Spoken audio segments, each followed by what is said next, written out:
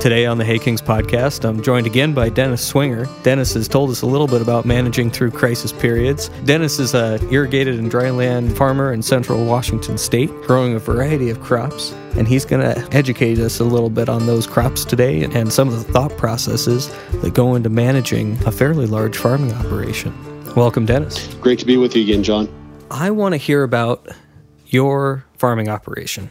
Well, we are located south of Interstate 90, just about 4 miles due south of the Schrag Rest area. And that puts us in Adams County on the far western edge. And we are just within spitting distance of the Columbia Basin Project. And we are what's called in the second half of the project. In lieu of finishing the project when the first half was water, we were issued well permits. So we had been irrigating since the 30s out of a pond down in the coulee by the freeway. And so my grandfather decided to start drilling wells. And we started irrigating with hand lines and wheel lines out of deep wells. And what that did was move us from a traditional summer fallow weed operation into more high value intensive of crops. We were doing corn and soybeans back in the 60s, even before we even had the knowledge of what to do with it. We were planting soybeans and growing them, and started potatoes out here in the mid 60s as they expanded your acres out of the basin, looking for more separation and more rotation, the ability to have those potatoes. They found that even early on that rotation and separation made a yield increase. So what that's done for us, we have evolved into where we farm with center pivots and deep wells, the high value intensive farming. At current time, we have quite a few acres of Kentucky bluegrass seed, hybrid canola seed that we grow for BASF. And we rent ground out to potato growers from the basin as part of their rotation. We've grown everything from garbanzos to rapeseed to plantago, which was what they make Metamucil out of. We've tried just about everything, and if there's enough money in it, we'll give it a shot. That sounds like quite a diversity, and in fact, I don't know that I've ever heard somebody from Washington say they grew soybeans. Yeah, there was late 70s, there was a man in the Walla Walla area that was shipping to Japan and had a pretty good business there for a couple of years. Was his name B. Bunny? Walla Walla, Washington? Yeah, there you go. Yeah, just that left turn at Cucamonga. Yeah, you got it. But he missed the Coachella Carrot Festival. There you go. I've been involved in the Pacific Northwest Canola Association and spoken several times before that as to canola. And why do we raise canola?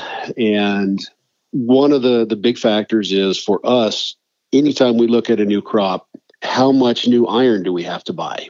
We look for crops that we can grow and harvest with our existing equipment, or we can partner with somebody that has whatever specialized equipment we need. And the other factor of that is, there's usually three big factors. One of them being the water requirement and the timing for the water and the timing for our workforce. And the other one is, do we have some agronomy help with that? We hate being out there on our own. It's nice to have somebody to hold your hand and whisper in your ear, even if they're just telling you, hey, you're doing the right thing. Having that extra set of eyes that knows a new crop is crucial for us. And we very diligently, if we're going to do something specialty crop-wise, that it's on a contract basis. Then that's where it's led us down the road. Harvest with Case IH 2388s. So a variation of concaves, grates, and sieves can get you most of the crops around. And you might have to have a different header, but the parts and pieces are so interchangeable and so adaptable to a diversity of crops. That's what's kept us in that direction. One of the things I talked about, the timing for water and for workforce, because we're deep well, we are in what's called the Odessa subaquifer, and it is a very, very rapidly diminishing aquifer. How deep are those wells that you're talking about? You're 1,000 feet or so. Yeah, those permits were pumping basically half to 2/3 of what we're permitted for, just because the volume isn't there. So we started out talking about the Columbia Basin Project. That's Central Washington State. We've heard about this a little bit on the Hey Kings podcast already. Now this goes back to the 30s with the CCC and federal reclamation and Grand Coulee Dam. 671,000 acres currently, and expanding another 60 to 90,000 acres. And what you're saying is you're part of that. We are part of that. We are the first part of that expansion. Not expansion, I call it completion of the second half. My great-grandfather signed up for water originally in the second half of the project. It was, as the first half was laid out, a gravity-fed project.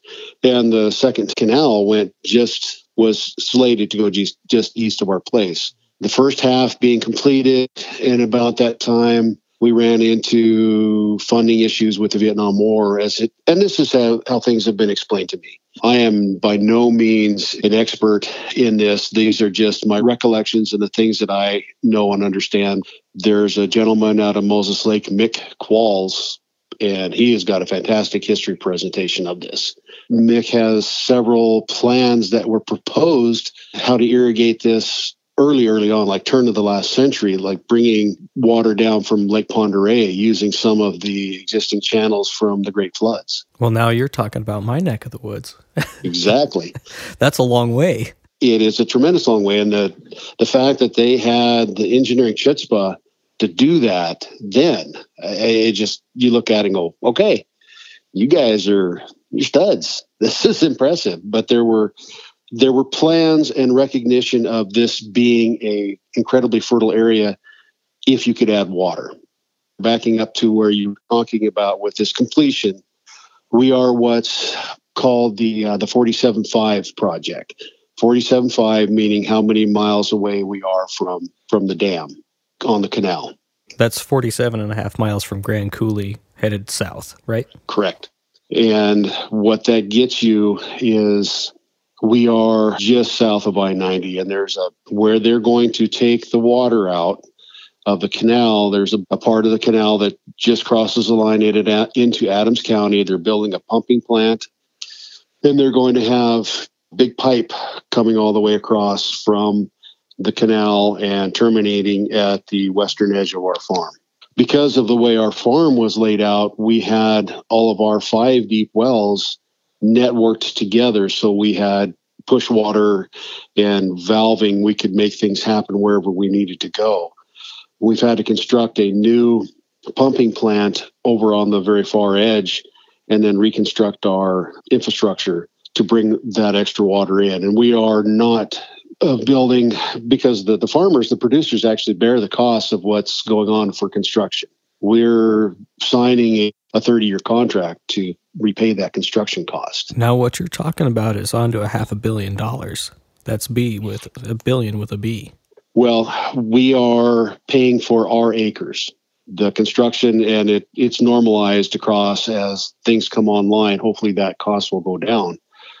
But, we sat down at the table when we signed these things, and I'm over 50. My dad is over 75, and you're sitting there and you're signing contracts for your kids, and you're really betting on the come.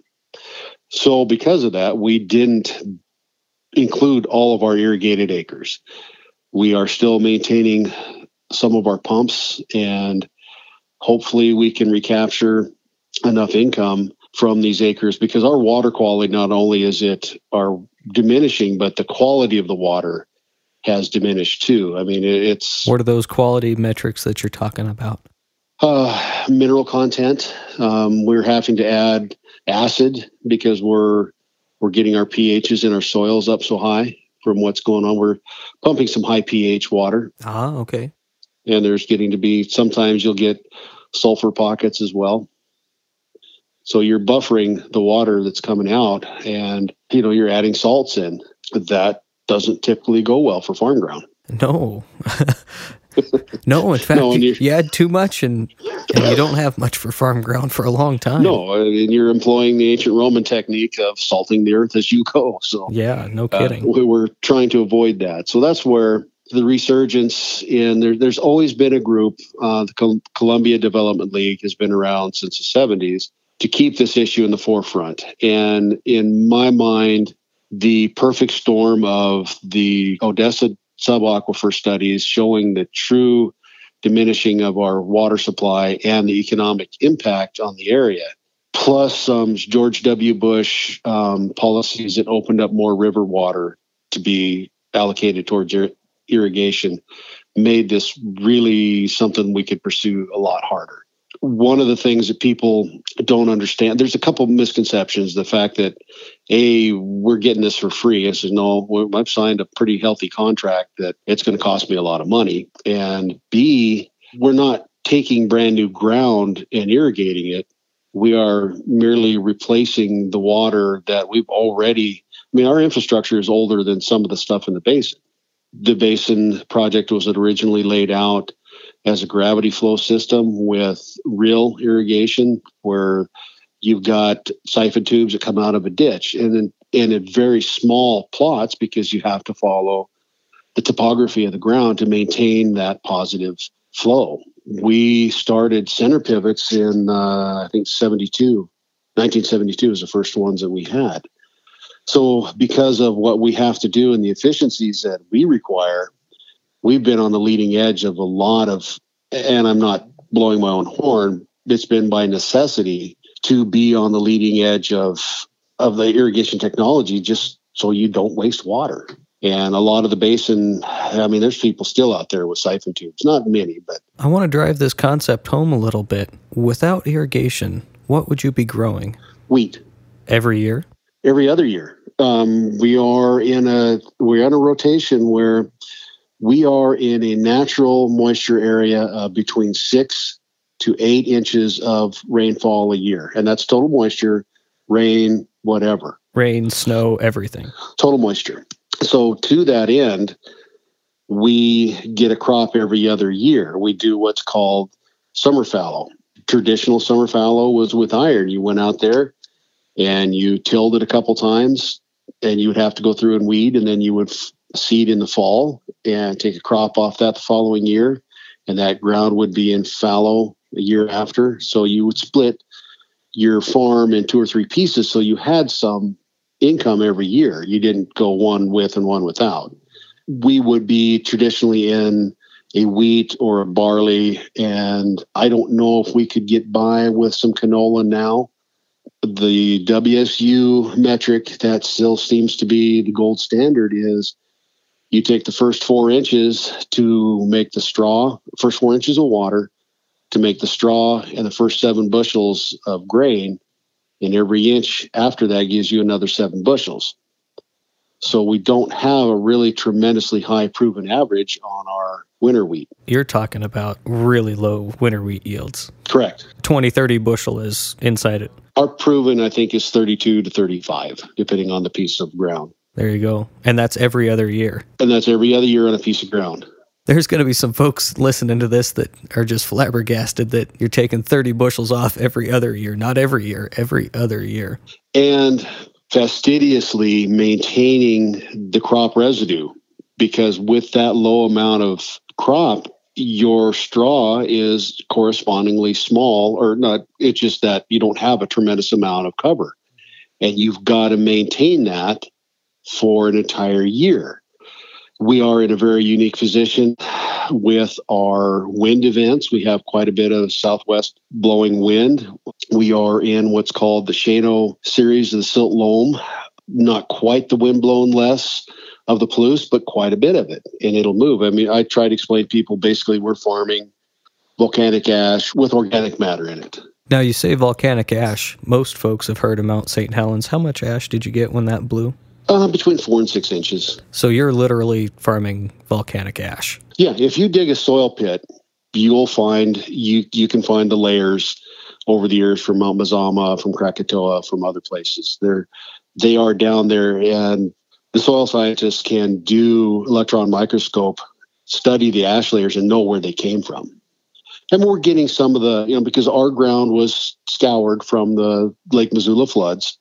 Corresponding soil was blown back, not quite like the Palouse, but that's where we got some of it. was from the wind blown back, but also from ash events. That's pretty amazing. If you're not into geology as a farmer, how can you be into your soil?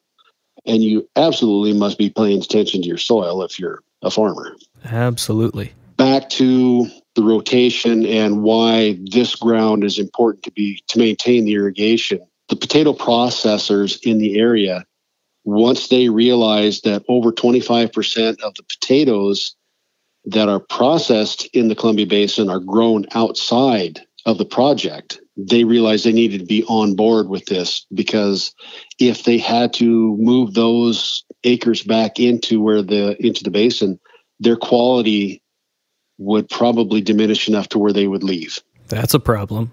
It really is. Considering all of the big potato processors in the world have operations in Washington State. Exactly, and they're positioned because of the Pacific Rim. And I didn't realize this till probably 10, 12 years ago, but the big issue is you've got the Midwest and East Coast potatoes because of the high humidities and whatever they've got for soil load of contaminants. The quality is a big issue. And then shipping something that's that much water weight across the country, all of a sudden your shipping costs go bananas. I had it explained to me that a French fry is just a container of water. Well, exactly. And a potato is even a bigger container of water. So what you're talking about is international markets, though. We're shipping French fries all over the world. Japan, for example, buys a lot of Northwest French fries. Oh, exactly. We are over 40% of ag produce is exported. That's a big number. It's a tremendously big number. Dennis, I've really enjoyed this conversation. It's always a pleasure to get together and talk with you and learn what you're thinking about and the way you're viewing the world and your farming operation. Just a great time. Well, it's been my pleasure, John. It's always a treat to chat with you.